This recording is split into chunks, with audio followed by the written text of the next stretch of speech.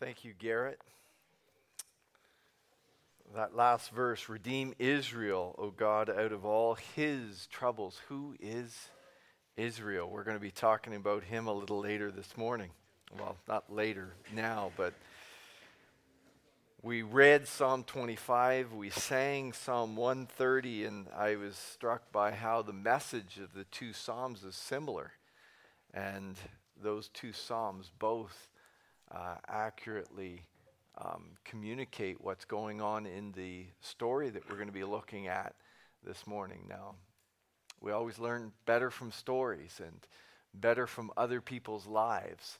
And so we're going to continue on looking at Jacob and just what he's going through, this walk of faith, this journey of faith that he's on. And yes, we're going to see parallels with our lives.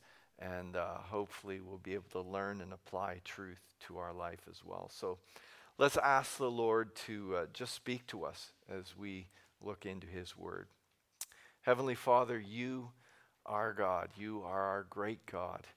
And we're thankful for that because as we've sung and as we realize from the scripture that has been read, we are not that great. In fact, sometimes we are the opposite. We are running in the opposite direction.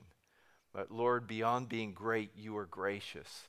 And you continue to pursue us. You continue to work with us. And that is perhaps where we understand the absolute immensity of your love.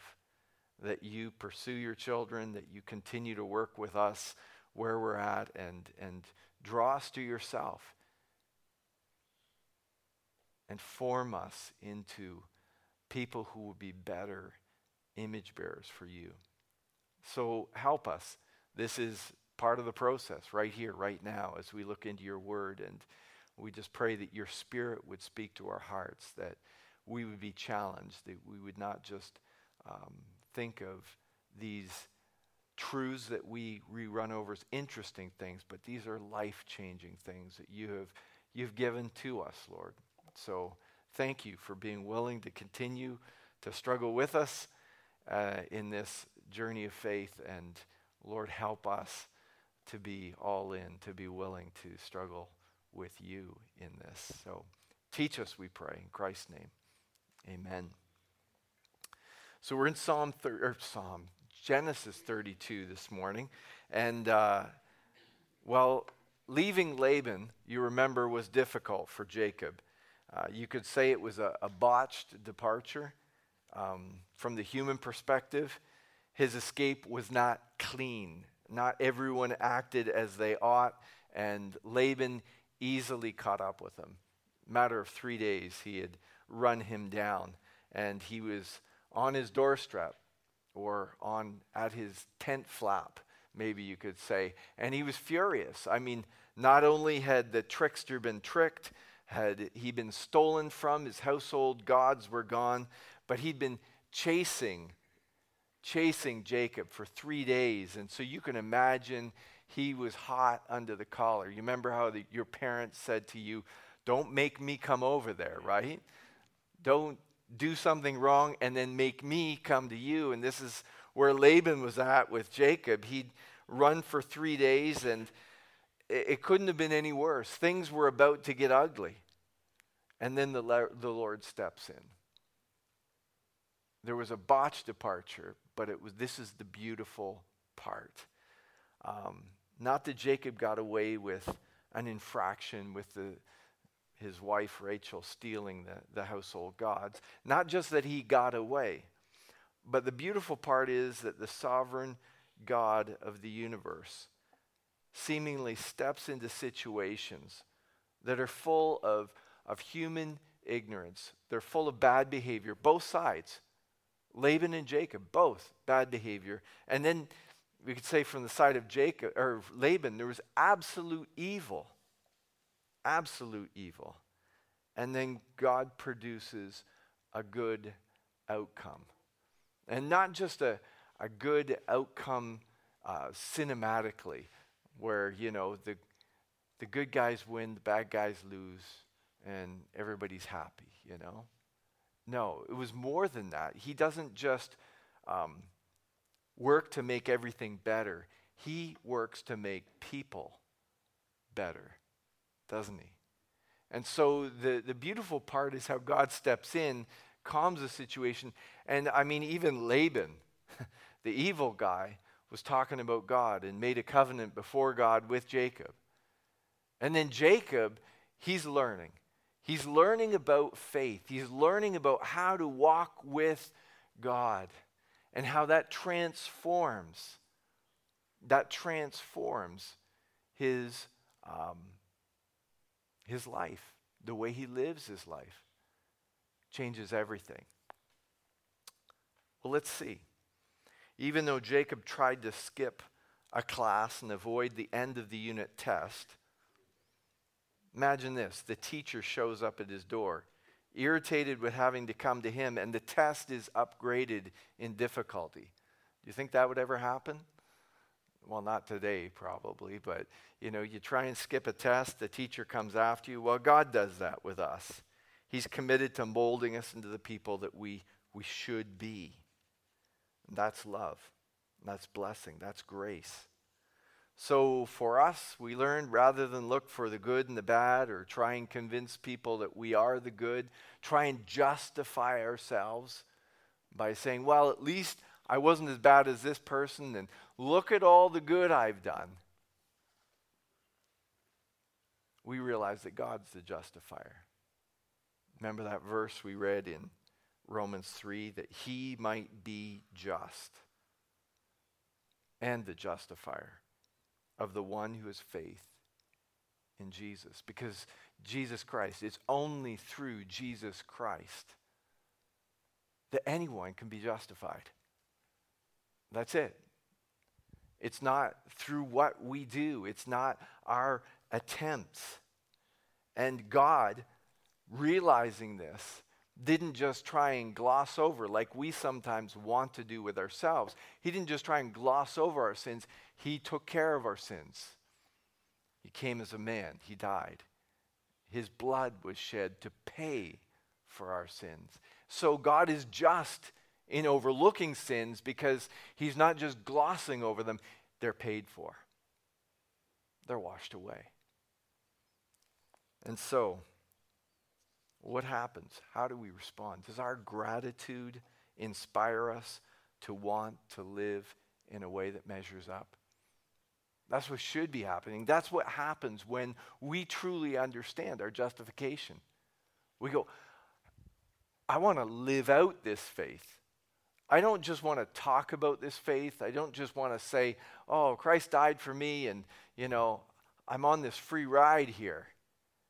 No, we want to live that faith out. We want to walk in obedience. We want to live in relationship with this God who saved us. And so Jacob turns from this test, this great test, leaving Laban. And he's passed it. He's passed the test by grace. But he has no time to celebrate because the final exam is looming. He's preparing to meet his brother. You remember that. Jacob is going home. And who's waiting for him? Esau, his big brother. Nice.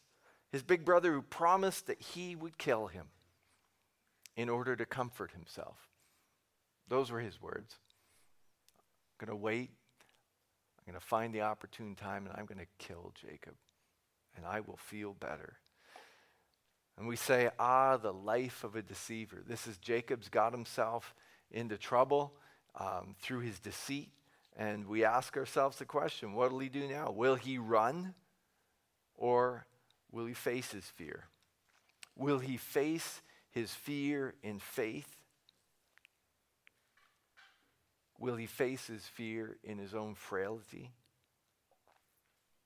You see, as long as we know this is the way the Lord wants us to go, we need to honestly engage with things that we don't like. And so, fortunately, he doesn't run away. He goes forward. And God will show him and God will show us that he's for us, that he's with us. So let's start reading this chapter, this story, Genesis 32, verses 1 to 8. It says, Jacob went on his way, and the angels of God met him. And when God saw them, and when Jacob saw them, he said, this is God's camp. So he called the name of the place Mahanaim. And Jacob sent messengers before him to Esau his brother in the land of Seir, the country of Edom, instructing them, thus you shall say to my lord Esau, thus says your servant Jacob, I've sojourned with Laban, I've stayed with him until now. I have oxen, donkeys, flocks, male servants, female servants. I have sent to tell my Lord in order that I might find favor in your sight. And the messengers returned to Jacob, saying, we came to your brother Esau, and he is coming to meet you. And there are 400 men with him. Then Jacob was greatly afraid, distressed. He divided the people who were with him, the flocks, the herds, the camels, into 2 camps, thinking, if Esau comes to the one camp and attacks it, the other camp that is left will escape. Interesting. An interesting development. Like much of what we read and reread in God's Word, we don't have all the details given. It's just a mention. As Jacob is traveling home, as he's thinking about meeting with Esau, the angels of God meet him. How? We don't know. How did he see them? How did he recognize them? We don't know. But there was this unmistakable encounter that was orchestrated by God. And we may not have them dramatically in this way that we could say, oh, an angel of God. But there are times when God comes to us, he communicates to us, and we know that that was God speaking to us through some circumstance, through some thought that has come to our head, through some conviction. And this is a beautiful thing because he needed God's confirmation in this moment. And so once again, we have God's unmistakable stamp of grace on this part of the story. He's heading toward the fray, and God doesn't come to him, doesn't chastise him for past failures. God just comes to him and communicates somehow with these angels that he's with him. I'm with you, Jacob. I'm with you as you face what you're facing right now. And Jacob's kind of overwhelmed, and he goes, we're going to call this place Mahanaim, double camp. Because it's not just us who are camping here. God is camping here too. This is great. And we look at Jacob and how he continues to plan for this meeting with Esau. And we see growth in how he continues to plan. The old Jacob would have tried to slink into Canaan unnoticed and cash in on the birthright, right? That's who Jacob was. But this is the new Jacob. This is the Jacob that is growing. And what is he doing? He is announcing his arrival. He's sending people ahead with gifts. It's not Jacob the deceiver trying to get. I mean, you look at what he's sending, all these animals and stuff. He's being very generous with his brother. You think of that. When someone is touched by grace, when someone recognizes the grace they have received, they're willing to turn around and give that grace. Have we received grace? Do we recognize the grace we've received? Because sometimes I think we just think, oh, it's old hat, oh yeah, we're saved. God, Jesus' blood covers it all. I have eternity. But we don't really think about what that means, and doesn't transform the way we act toward other people. And here, Jacob is under pressure, where, a guy who's a deceiver, a guy who's selfish, a guy who's focused on himself should be turning inward, and he's becoming more generous. I'm not saying he's perfect, But there's change going on, isn't there? Give him a break. He's a different guy. He's growing, right? Are we? Are we growing? Are we becoming more generous? You think of what happened when Jesus sent out his disciples. These guys who'd experienced grace, they were walking with the Lord. They'd come to know this is the gospel. This man is the gospel. And Jesus was going to send them out into a hostile environment to share this gospel with other people. And Jesus said these words that stuck in my mind when I was reading this. Freely you have received, freely give. See, that is the character change that begins at salvation and that continues to carry on. We grow in grace. Not just the knowledge of the Lord Jesus Christ, but we grow in his grace. And we're willing to show grace. And so we see in this story how Jacob becomes and is becoming a more generous person. And we know that Christ's disciples were challenged with this idea too, this truth. Freely you receive, freely give. And so he's sharing his wealth with an antagonist. He's loving his enemy. And I also think of that verse that says, love covers a multitude of sins. Have we tried that? Have we tried to love people graciously? And as I said, I'm not saying Jacob was perfect. He's still a man. He still has his fears. And we have to realize that he's in process and that, as I have said before, the life of faith includes fear. The life of faith includes doubts. I mean, we're still on this journey. We're still in this process. We're still growing. God is still teaching. And God is still trying to impress us with the fact that he is here with us. He is for us. So he's going to take us into more challenging situations. But we also see hints of Jacob's doubts, right? I mean, at the first part of what we just read, he's going, oh, double camp, God's with us. The last part of this section, he's saying, double camp. I'm going to protect my assets here. I'm going to divide my camp. So if the one side gets all wiped out, at least the other side gets away. Perfect faith? No. Growing faith? Yes. Fears? True. But he's facing these fears. He's facing these fears. He's putting his trust in the promise of God, but not completely. That promise, God has said to him twice very clearly. Verse 3 of chapter 31, chapter 28, verse 15, he says, I will be with you. And he's shown it here. The angels of God meet Jacob. But I think as human beings, we still struggle.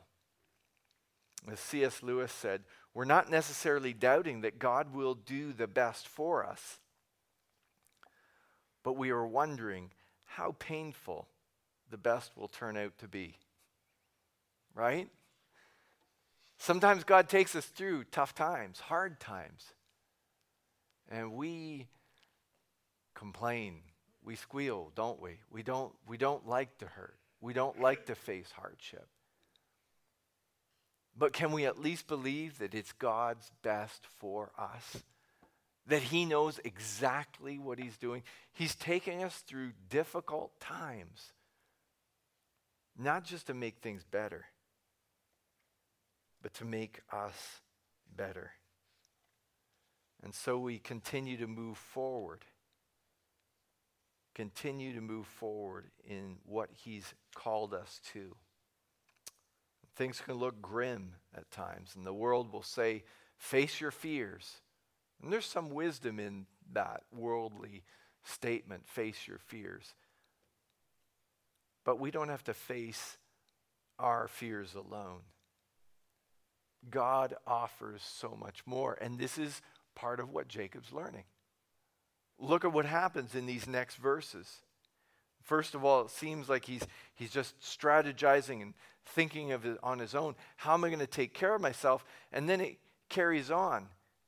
It's not just a triumph through facing his fears, but there's a triumph through understanding that it is with faith he's facing those fears. And it says, and Jacob said, verse 9, O God of my father Abraham, and God of my father Isaac, O Lord, who said to me, return to your country and to your kindred, that I may do you good again.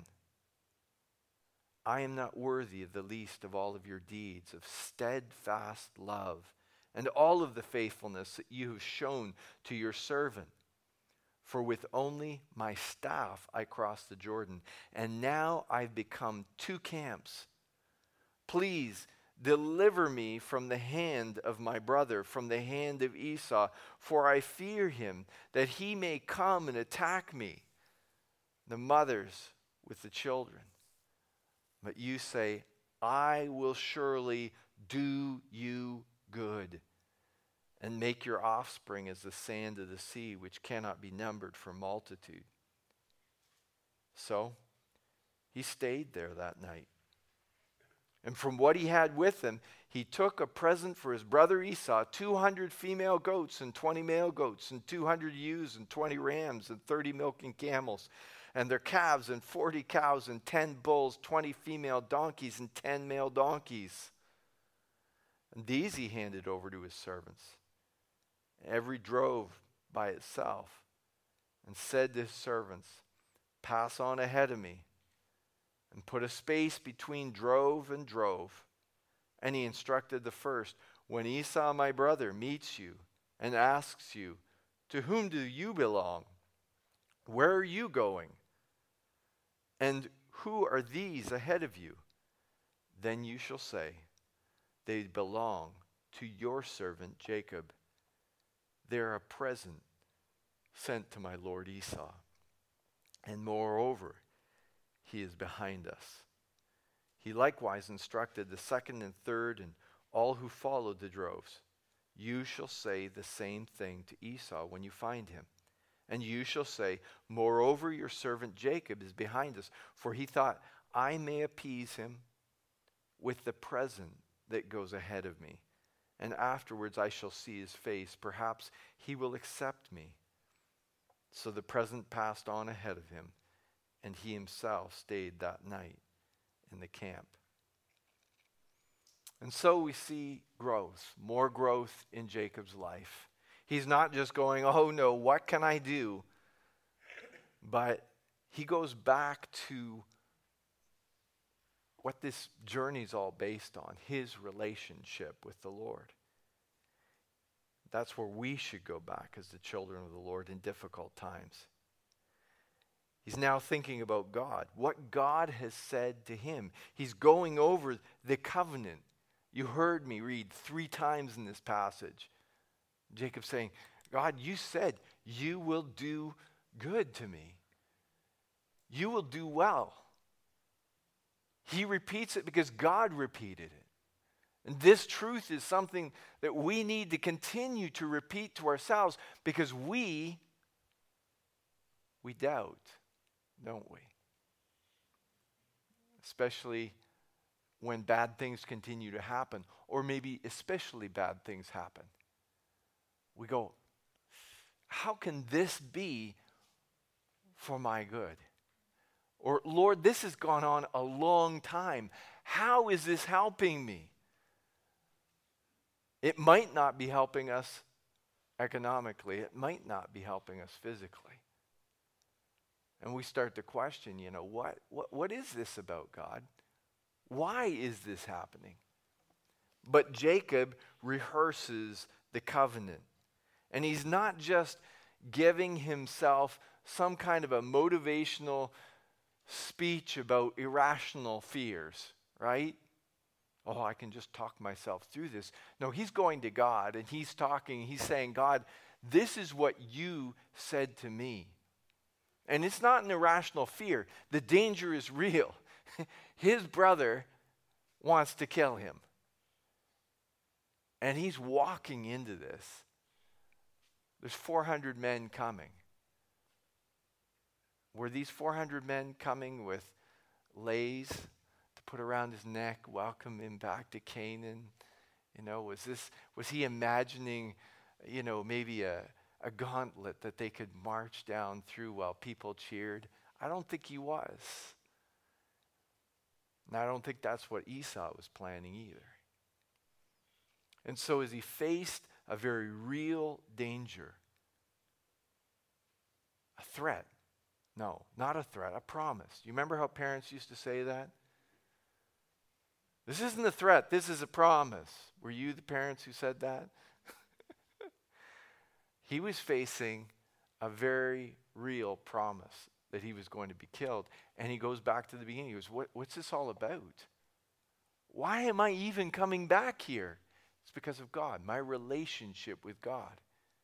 And so he's talking to God about these things that God promised. Lord, you said I was to dwell in this land. You're the one who told me it was mine, and you're the one who told me to come back. You're the one who told me you're going to care for me. So I'm trusting you. I'm trusting you with this. And we also see some growth in this second group of gifts that he sends to Esau. Because in the first group of gifts, it sort of seems that, he was sending a present that I might find favor in your sight. That's what it says. That's the wording. So that Esau gets these gifts and it's like, I want you like me. But here he's saying, this is a gift. This is a gift. And so it seems like there is some growth. And I guess the challenge we face is not to flip-flop, not to go back and forth, but to take God at his word, to take the covenants, the truths that he has communicated to us, his children, and believe them. And we struggle with that because sometimes we believe and sometimes we don't believe. Sometimes we go, I don't know, I don't think this is working out the way it should work out. It's not just a double camp, but there's a double-mindedness, right? You know what James says, chapter 1, verse 6, a double-minded man, unstable in all his ways. We're doing the right thing, and then we go, nah, but I don't know if I should. Can I trust God? And James says, you know what? You live like that, you're going to be unstable. Remember a guy I studied with in Bible college, and he was a bit unstable, and he decided he was going to quit Bible college. And he came out of London, got on the 401, and he started heading for home. And he got to his turnoff, and he took the off-ramp, and then he went around the clover leaf, and then he started driving back to London again. And then he hit the turnoff for London, and he went off and was going back to school. And then he went around the clover leaf, and then he went back for home. He said he did it several times. I don't know. But I think of Jacob in this situation. What Jacob might have done. I mean, he might have been questioning what God believed, but what if he turned around and said, you know what? I'd rather live under the oppression of Laban and yet live. And then he hits that heap of witness, right? In Gilead. And he goes, nope. Laban and I, we separated here. I've got to go back. And then he goes back to the ford of Jabbok, where he is right now. And he goes, yeah, but Esau. No. And then he heads back to, he could have gone back and forth for a long time, but he didn't. He didn't. He went back and forth in his mind. The doubts arose. The fear was there. But his commitment to God was strengthened as he reviewed God's commitment to him. God made a covenant with me. And we might say, well, God didn't make a covenant with me. He did. He might not have come down and stood face to face with you and said, I promise, but he did come down as Christ. And he sealed that covenant, your salvation, his steadfast love toward you forever, that good would come. He sealed it with his blood. And so the covenant was made. The covenant was made, and God is good with these covenants that he makes.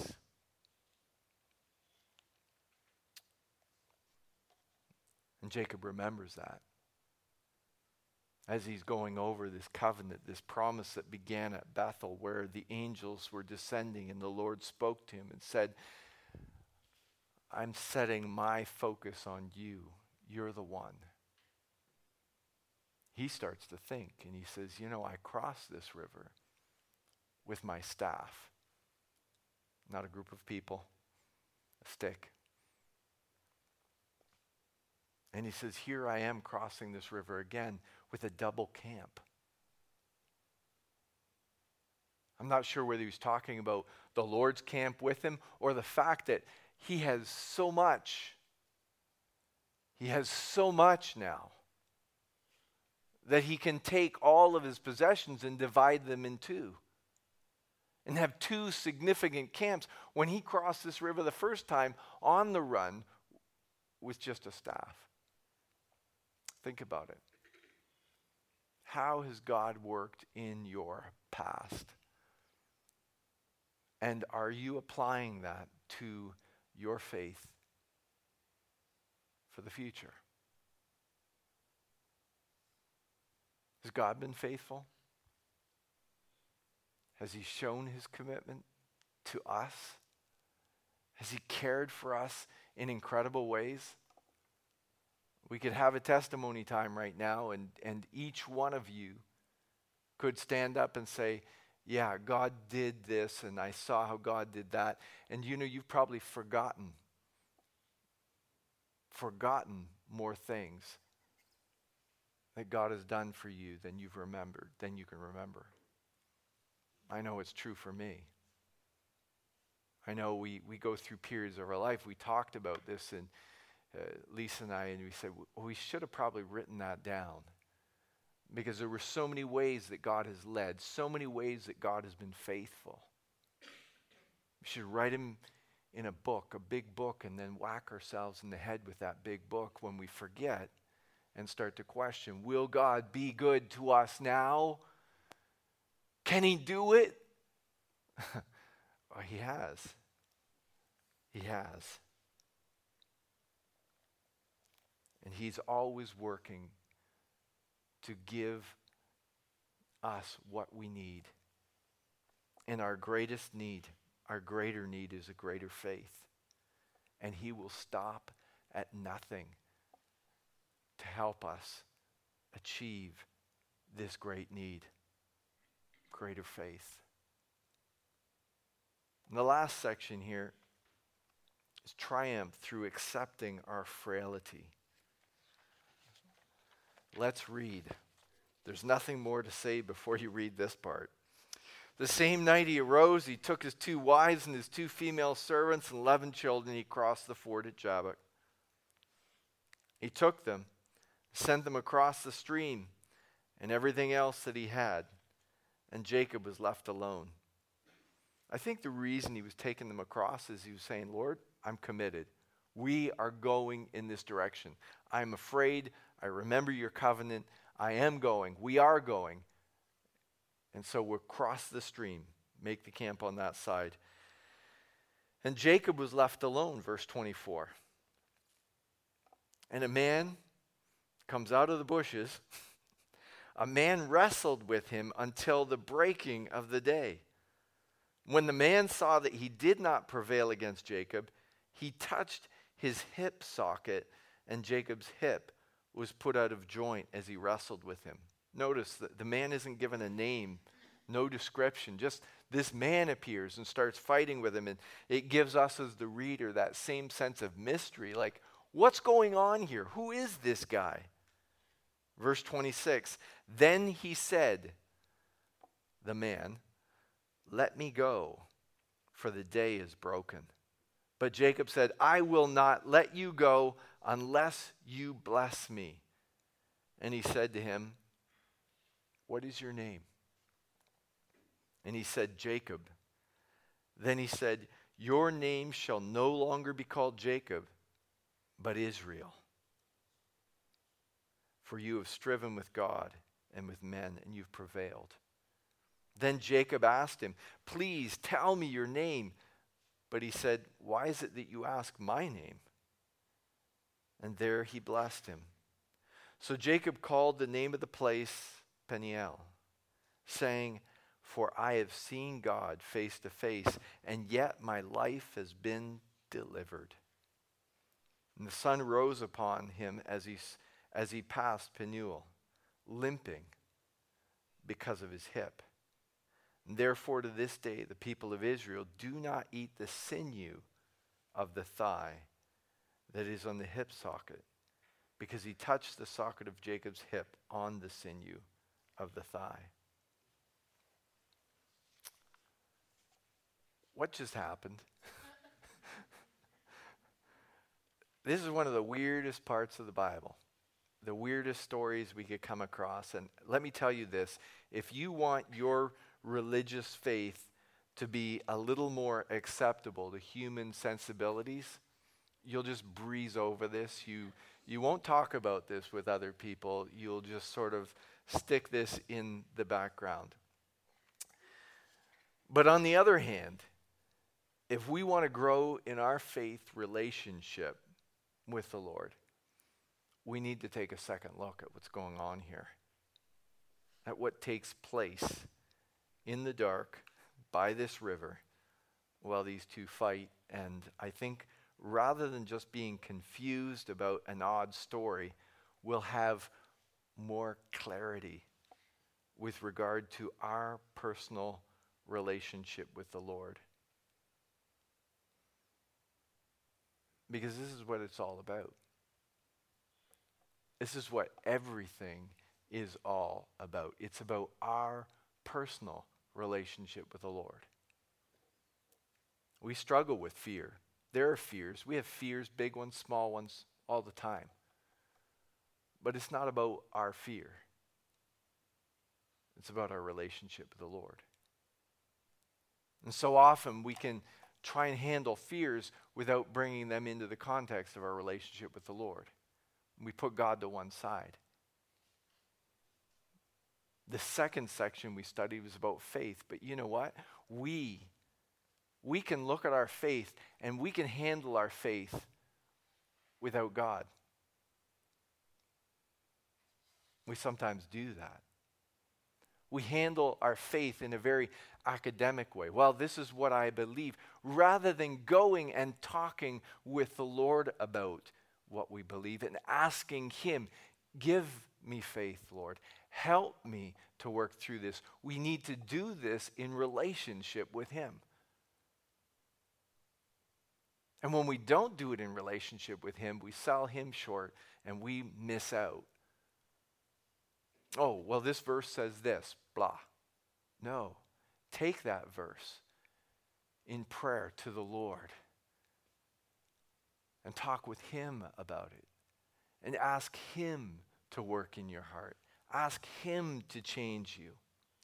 You see, this is what this whole story is brought to, this struggle of faith as Jacob seeks to walk forward into trouble. Knowing, we all walk forward into trouble, but this is a very specific instance where God is saying, no, this is what you should do. This is going to be tough, but this is where I want you to go. He says it very clearly. do we do it with the Lord? It's not just a struggle of fear. It's not just a struggle of faith, but it's a struggle with the Lord. He will not be left out.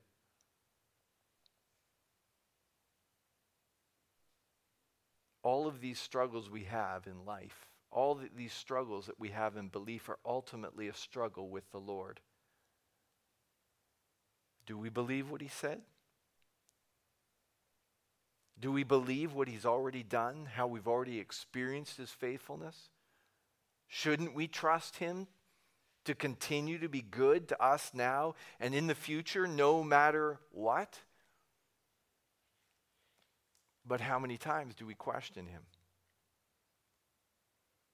You know, if I was a perfect God who consistently did what was absolutely right to provide what is best for my people, only to have them continue to question me, I would get to the place where I would just want to dust my hands of them and say, yeah, you take care of yourself.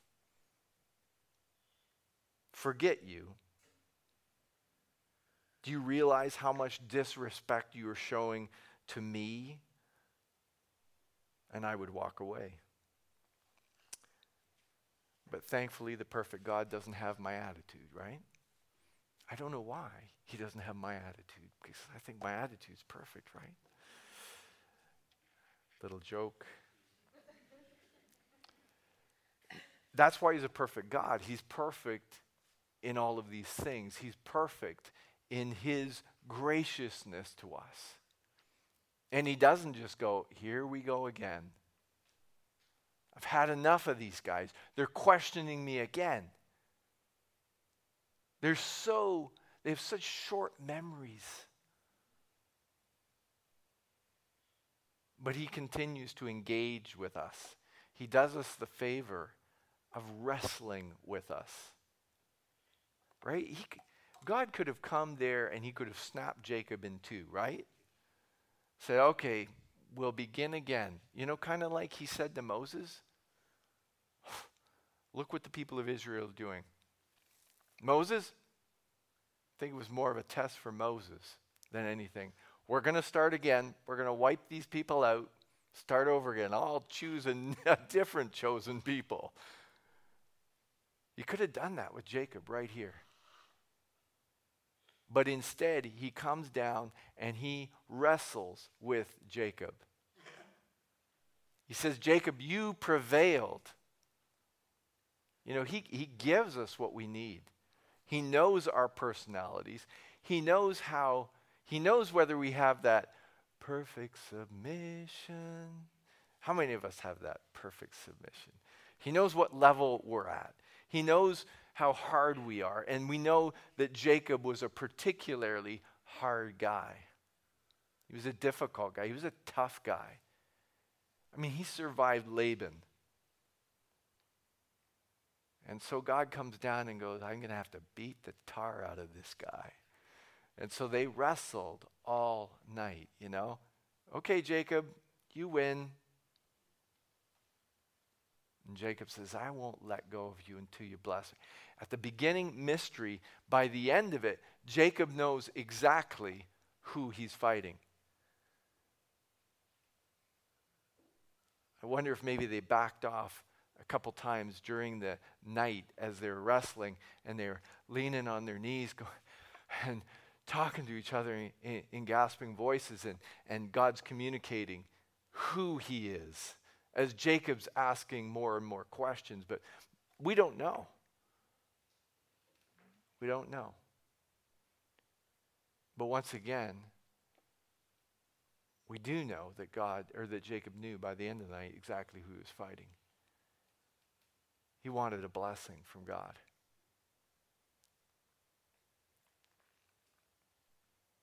And God did it. Even though Jacob fought with him, and even though he had to put Jacob in a few good holds, and one of them that left a wound that was forever. He said, Jacob, I'm going to bless you. This is going to be good for you. And you think about it, this guy who went away, cross the river with the staff.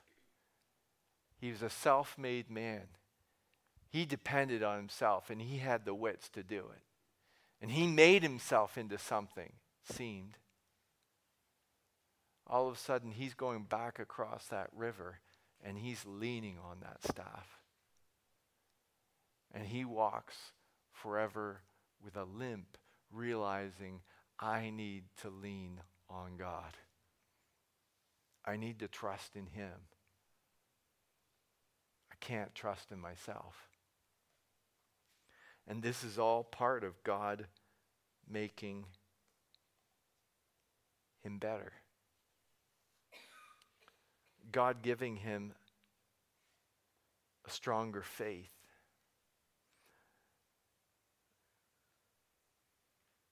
God working in his life.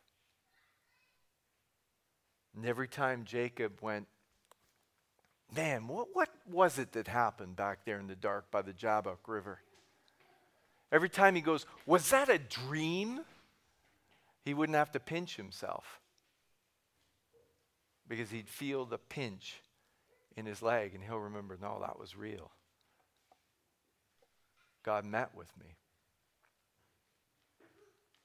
I don't know what your journey has been. I don't know how God has worked in your life, how he's blessed you in amazing ways. I don't know what kind of wounds that he's left on your body, just so you remember that he's real, that he's close, that he loves you, that you need to trust in him. But I'm sure he has. I'm sure he has. And we think about this, we read about this fight, this wrestle, this battle that Jacob has with God. And we think, how does God fight with us today? And I want to share just two references with you from John's Gospel. John's Gospel in chapter 14, verse 26, he says, the Holy Spirit's coming to teach you to remember. Teach you to bring to remembrance all the things that I've done. And that's what this was all about here with Jacob. Remembering what God has done, his covenant and how he'd helped him. Another passage in John chapter 16, verse 8, he says, the Spirit is come to convict us of sin and convince us of righteousness. And I think about that and I think, you know what? God is still with us. He's still wrestling with us. Here are a couple of aspects about the Spirit's work in our lives. And if we will engage with him, we can prevail. Not in the sense that we're going to beat God down. We can't do that. But in the sense that we can prevail in our faith, we can grow in our faith. The Spirit of God is engaging with us. He's in us to bring to remembrance what God has done, whether it be the Scripture, the truth that we read of Christ in this world, the truth that he preached and the death that he died, the covenant that he made, or whether it be the things in our life that he's done through your experience, through my experience. And that Spirit will still wrestle to move us forward. He'll convict us of sin. He'll say, no way, that's wrong. Or he might just say, change this. But the question is, what are we going to do in this fight? Are we going to hang on to him and say, Lord, bless me, teach me, draw me closer to you? I will obey. I'll go forward. Next step in the journey. I know sometimes we take a moment at the end of a service and we'll gather in groups and pray about something in particular. But what I want you to do right now before I close in prayer is to take a moment and to engage with the Lord. in prayer, asking him, Lord, what have you done? What have you done for me? Covenant, Christ, events of your life. What are you asking me to do as I move forward? And help me to cling to you. Pray for just a moment about these things, and then I'll close.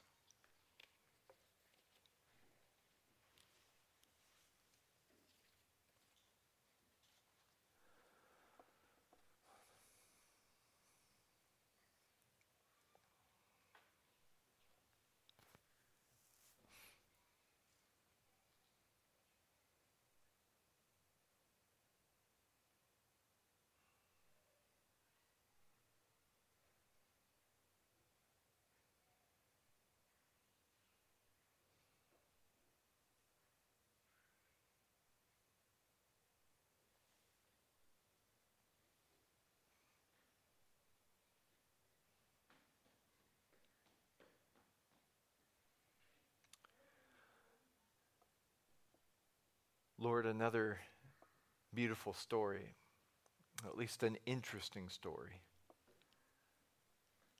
A story that teaches us of life, of our lives, of the lives of a child of yours. And we certainly recognize ourselves in that story. In the fear, the struggle with faith. Lord, I ask that you would help us as your children, as individuals, to come to you in those struggles of faith. To face you, to speak to you, to consider all that you've done. To wrestle with you about maybe things that we are too afraid to go forward with.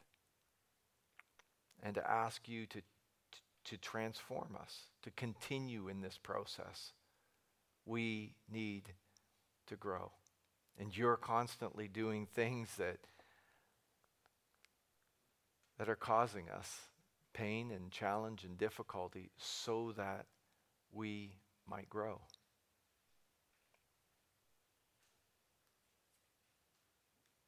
Help us, Lord. Help us to find that place of perfect submission. Not a fatalism. Well, this is how it's going to be. But help us to live in the joy of knowing this life is a challenge. And the life of faith, an even greater challenge. A beautiful challenge. And we have the opportunity to live out our love for you that reflects and is an answer back to the steadfast love you have for us. Thank you, Lord. Thank you for giving us the opportunity to do something significant in this life. Not just take it through from one end to the other, not just make some money and enjoy some of the pleasures of this life. But Lord, every part of this life is something that you have ordained for your purposes, and you have allowed us to be involved, to join with you because of Christ, because of the salvation through the cross. We have lives that count for eternity. Help us, Lord,